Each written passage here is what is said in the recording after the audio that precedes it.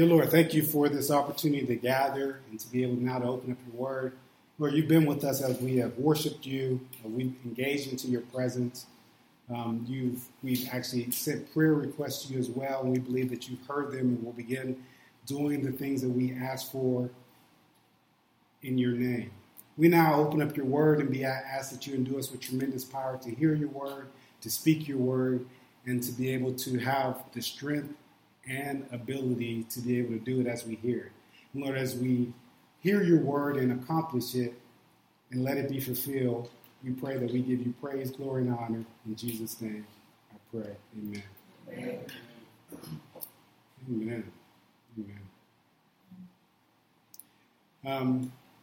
As you think about Valentine's Day, it's such an honorable time to think about relationships and how they start off in our life. Some of us have had great relationships, some of us not so great relationships.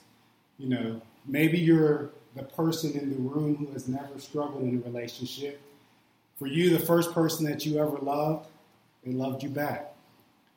Maybe you're like the couple that met on the playground and they started to play with each other on the swings. And as they grew up, they walked to school together. Then they eventually got married. They held hands every single day. They kissed each other every day. They never had one argument. She was his best friend and he was her best friend. They grew old together, and then when they died on the same day, at the same hour, at the same minute, when they were 120 years old. It's a beautiful couple. For everyone else, relationships are actually much harder. Now, we are reading today's passage because relationships are very, very difficult. I think it's the hardest thing that you and I will actually ever do in our life. And what's so fascinating about relationships is the difficulty that they are. We get sometimes no training manuals. You know, there are times where we go to jobs and they put us in a training class. There are times where we go to school to learn math all of our life so that we can learn how to count money or to be able to count on our fingers. But there's actually no such opportunities for us actually to practice and learn what it actually means to be married. But God is the one who ordained marriage, and it is his promise to us as a gift for our lives. And he begins to give us some beautiful wisdom of Scripture that actually gives us a little bit of guidance how we're actually to live our lives so that we can truly live the promises that God actually given to us. Now, we'll start by looking at Matthew chapter 5 and verse 31 so that we are able to eventually understand God's purpose for marriage and then also believe that we can actually live a life that is faithful all the way till the end. Faithful all the way to the end.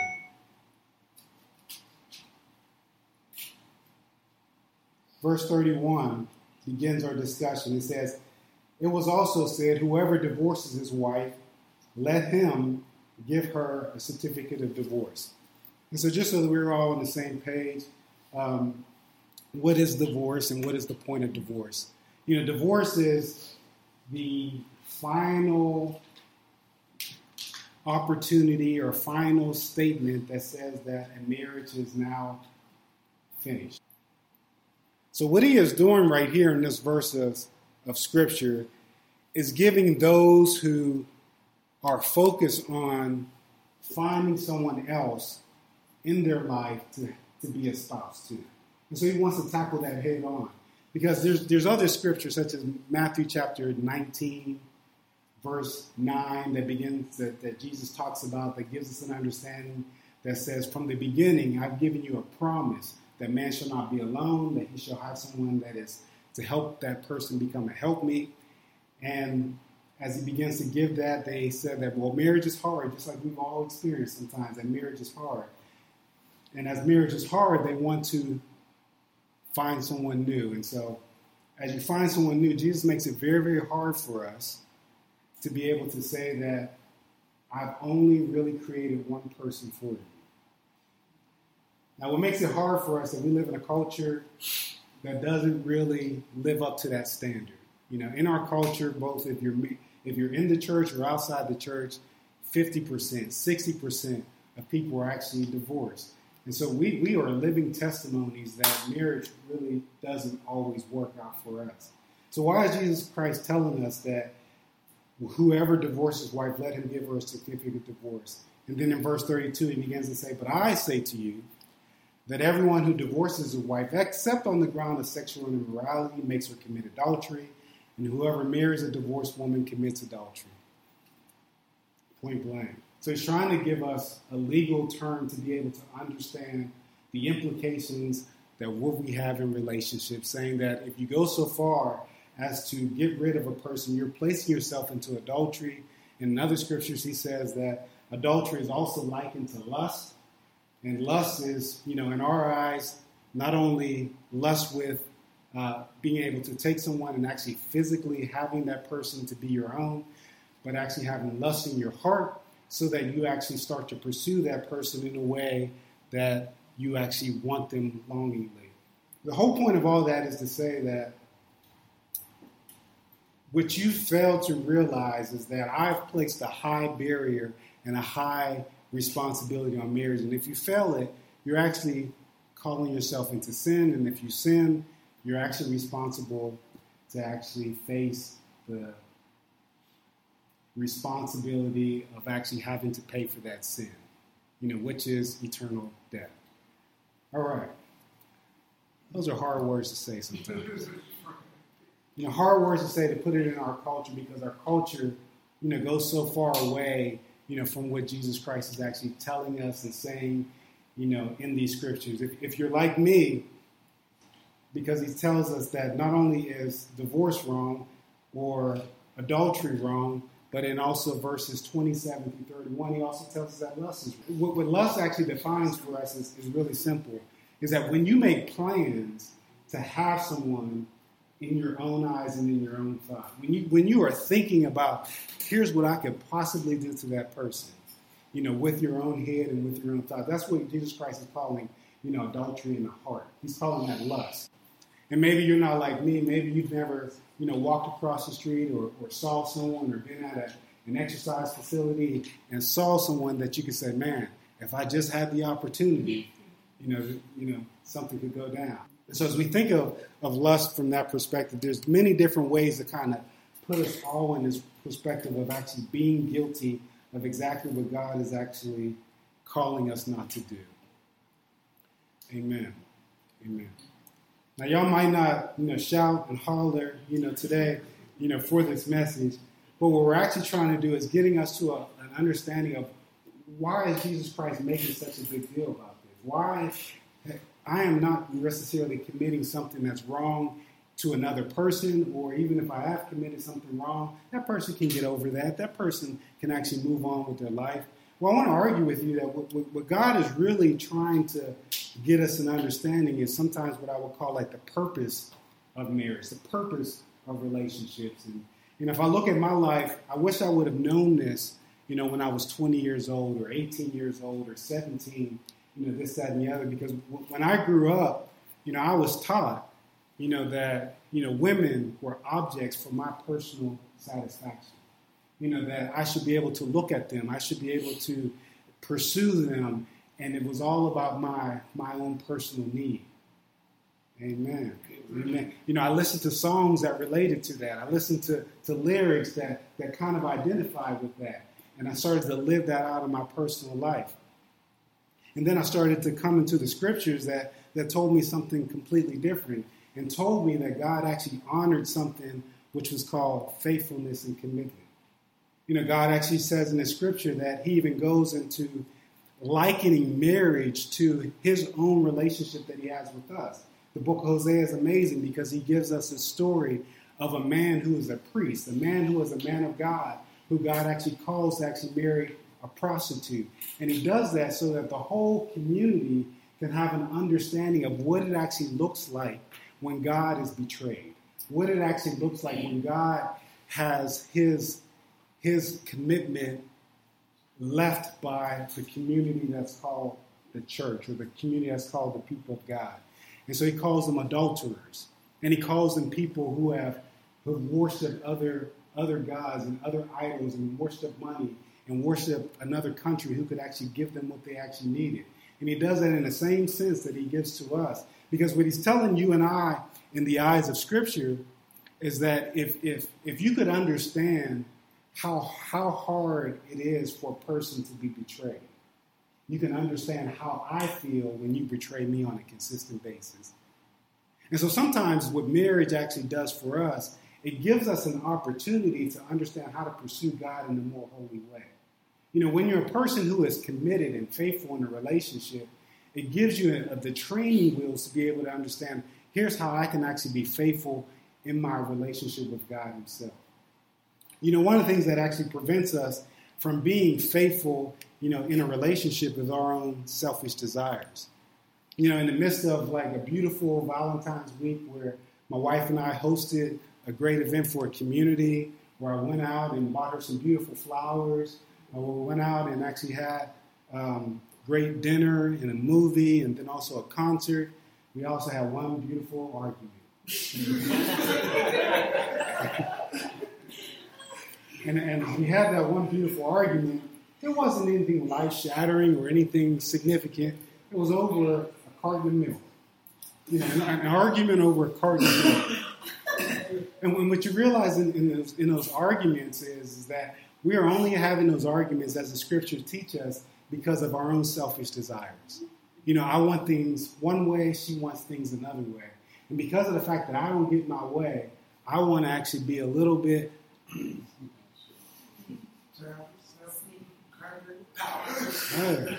So I heard pouty, I heard snotty, I heard childish, I heard crabby. She calls it Ivanish. So when I don't get my way, my attitudes start to come out. The things that I want to say starts to come out. And what that does is actually only destroys the fabric of the nature of our relationship. You know, every time I say something harsh, or every time I do something that I know that is based on my selfish desire, it is hurting us from actually pursuing what God really desires for us, which is to be faithful to the end. Because a week later or a month later, you know, the seeds that I am sowing into my wife and the seeds that she is sowing into me, they're harboring bitterness. They're harboring resentment. And so the argument that we had this week, after a beautiful movie, after a beautiful dinner, after a beautiful concert, was not about a carton of milk. It was about all the things that happened the previous days, the previous weeks, the previous months. And that carton of milk was the opportunity to let the conversation occur. 5 years ago, I was standing before a man and he asking me vows, and do you take this woman? And said some other stuff. And I said, yes, I do. And he asked the same question to my wife, and he said some stuff to her, and she said, yes, I do. And those vows actually were meant for us to not break. And those verses that we read about you shall not take a vow were intended for us to think about how honorable really are your words. You know, are you the type of person that will say something one day, but you really don't mean that at all because you'll find a way to just escape out of it? And so at the end of the day, God tells us that let your yes be simply yes and your no simply be no. You know, giving us an understanding that, you know, you and I are called to be committed and faithful people. It's such a hard reality in this world to understand how important it actually is to be faithful and committed people. And it's hard to come across people who on Tuesday, they say that they're going to be somewhere and they're going to be somewhere on Tuesday. And what's so strikingly about that, especially in the body that we call the faith, the same word that we use for faith to believe who God is, to distinguish our character in God, is the same word that is faithful. You know, sometimes you can actually just flip it and say that the word faithful means to be full of faith. So how often you can ask us a question, are we really full of faith? You know, we are people who say we believe God and say that we live a life for God, but are we really faithful people? You know, are we people who are actually going to do what God has actually called us to do by doing what we say we're going to do on a consistent basis. That's actually what it means to have faith. To be able to say that I believe what God has told me in my heart to do. An example that we're talking about today is marriage. God has given us a charge, and he's given me a charge and said that I'm going to give you the promise of marriage. Are you going to be faithful in it, Joseph?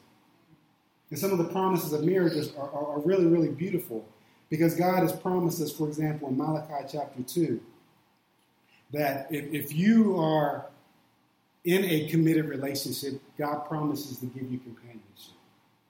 He promises that we won't be lonely. But are you going to be faithful, to that promise that God actually given to you? In Genesis chapter 2, verse 18, God says it's not good for man to be alone. It's not good for a person to be alone. So I'm going to create someone who's a helper for you. So the promise of marriage actually gives us an opportunity for someone to actually help you to be better than you actually currently are today. But it happens when we decide to be faithful. Proverbs chapter 18, verse 22 says that he who finds a wife finds a good thing and obtains favor from the Lord. God promises that we will obtain favor in our marriages when we actually become faithful. So what I'm actually explaining is what's called a covenant. God's covenant always says that I'm going to promise you something very, very beautiful in my life. But your responsibility is to be faithful in it. If you're faithful into it, you're going to receive the blessings of all the things that actually God has actually designed for us. But what makes it hard? Me. What makes it hard is that I want what I want, when I want it, how I want it, the way that I want it. Amen. My wife makes it hard because she wants what she wants, when she wants it, how she wants it. And I'm speaking for her words, so I don't think that I'm putting something in her mouth.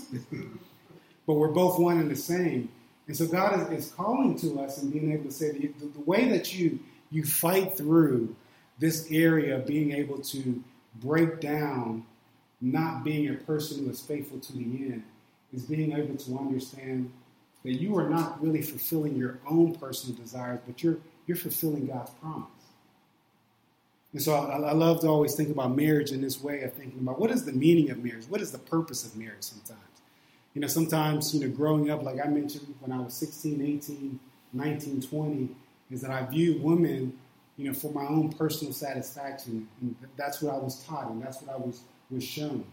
And then that bleeds over into your dating life, and it begins to bleed over into your marriage life, because you start to realize that you see somebody as an opportunity to get what you want and make you happy, but not realizing that God is actually doing that so that you could actually learn sometimes how to be a better person, how to what we call grow up in life, grow up in God. And the theological word that they use for that is called sanctification. And so God sometimes uses our relationships to actually help us to be the better version of ourselves in life. God uses marriage so that he gets out of what he wants for your life, not necessarily you coming to God and actually getting what you want out of marriage.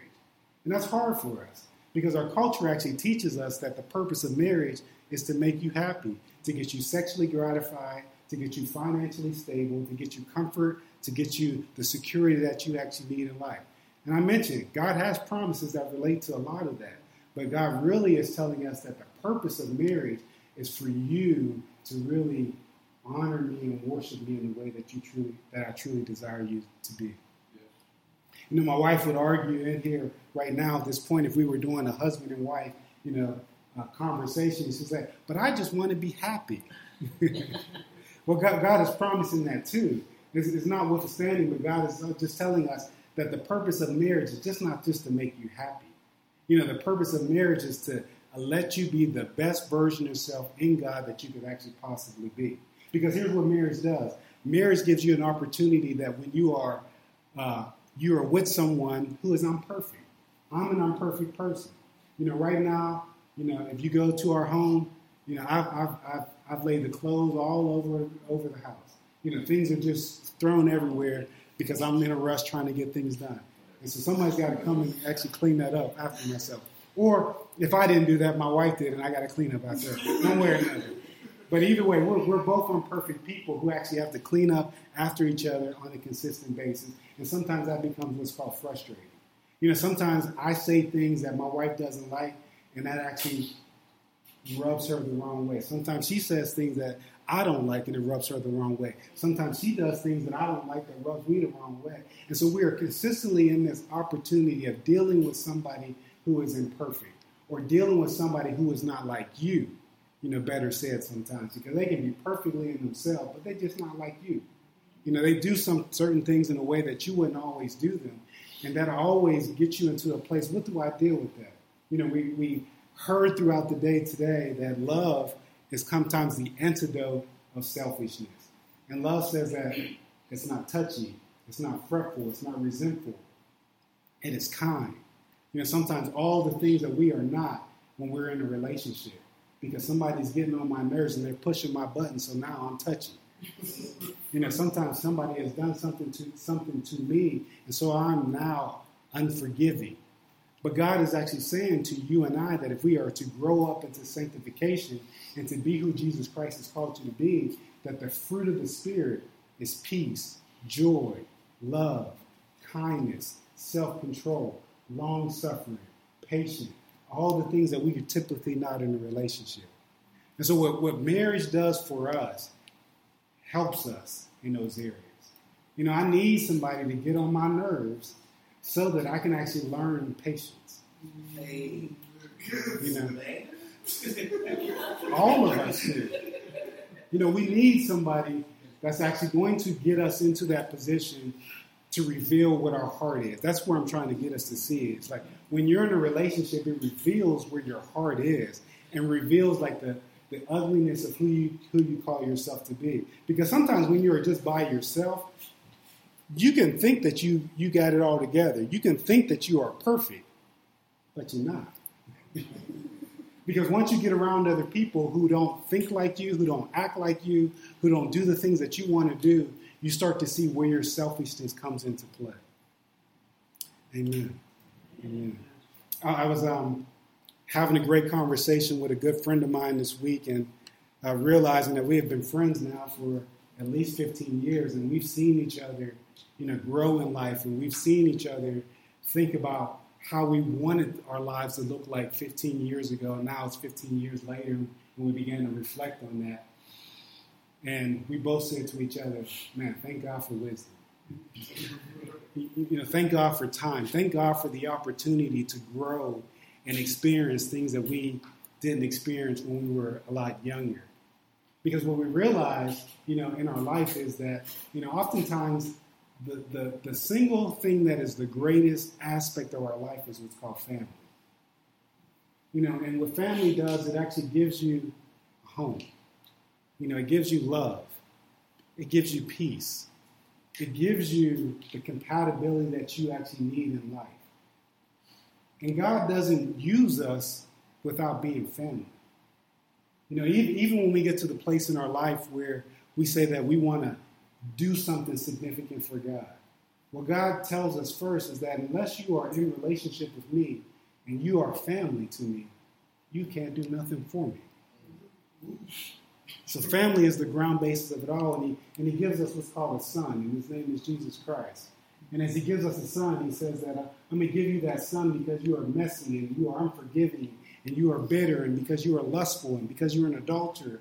And I'm going to give him because you are a person who breaks my covenant. And I'm going to give you this son and I'm going to let him die for you. And as he dies for you, if you believe in him and have faith in him and learn to be faithful, to him, I'm going to call you a son and I'm going to call you a daughter.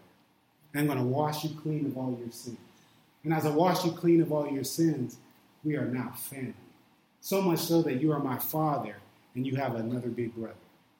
And as you have a father and a big brother, he says, now, the things that you dreamed about, the things that you wanted to do in life, now they're available to you. Sometimes we rush the process. Even in our community of church today, we've got a lot of things that God wants us to do, but the first thing that he's calling us to do is be family. He's calling us to be authentic, and He's calling us to be committed to one another. He's calling us to be faithful to one another. He's calling us to love one another. We pray for each other because we are demonstrating that we care for one another. We eat with one another because we are demonstrating that we are family. The table is the place where relationship happens. We pray for one another because we hear the struggles and the difficulties that we have in our life so that we can actually raise our hand to be able to say that I'm your family and I can help you with that. When difficulties happen in life, we are the people that God actually should use so that we come to the aid of those that we are in our community together. It's called family. It's called family. And it's the most beautiful thing that we have. Family is so beautiful today that, Valentine's Day is not just about your love. Sometimes it's about family. The opportunity for us actually to recognize that God, in some kind of mysterious, creative way, has given us an opportunity to focus on what matters again. So I'm very grateful that God has given me a family. He's given me a woman who actually has shown me what it actually means to be family. She is always more loving than I'm going to ever be loving. She is always going to want to hug and to hold hands and to kiss when I actually just want to get things done. And as she does that reminder of those things, she is my reminder from God to understand that you've got to have this right first before you can do anything else in life. But it works two ways too. As we hold hands and we kiss and as we are intimate, then I can say, now we got stuff to do. And that's the beauty of this relationship where God gives us two people who are not the same. And we are in this community to kind of figure out today, how faithful are you in your relationships? How faithful are you to God? Because the same way that you say that you are a Christian, the same way that you are a worshiper of God, we can look at our lives plainly and understand that faithfulness is a characteristic that actually moves in every single area. If you're faithful at home, you'll be faithful on the job. If you're faithful on the job, you should be faithful at home. If you're faithful on the job, then that should lead your life into God. If you're faithful on the God, you're going to be faithful at home. You're going to be faithful on the job. Faithfulness is a character, is what I'm trying to get us to understand. And it's one of the most beautiful characteristics that we can actually have in life. Amen. At the end of the day, a man and a woman moved in together. And as they moved in together, they were thinking, well, if we moved in, I could actually save a little bit of rent and we could actually enjoy each other a little bit. But what they lost sight of was the fact that what happens a year from today when we've actually started to bicker and to fight and to argue, and my heart is broken. And I've got to walk out of this relationship because it no longer works. I'm thankful for wisdom today to understand that every conversation that I have with my wife has to be with the end in mind. At the end of the day, we've got to think about saying that 90 years from today, we're going to live a long life. When we're 90 years old, all the things that I've done leads up to this moment. So this week, I'm remorseful of understanding that an argument over milk is going to destroy us a week from today, a month from today. And to understand that if I could have the insight last week to be able to say that we're going to be here when we're 90, milk don't matter. I remind us all that this week is that family is so important that let the little stuff go. Let the insignificant stuff be insignificant and continue to be faithful all the way to the end. Let's pray.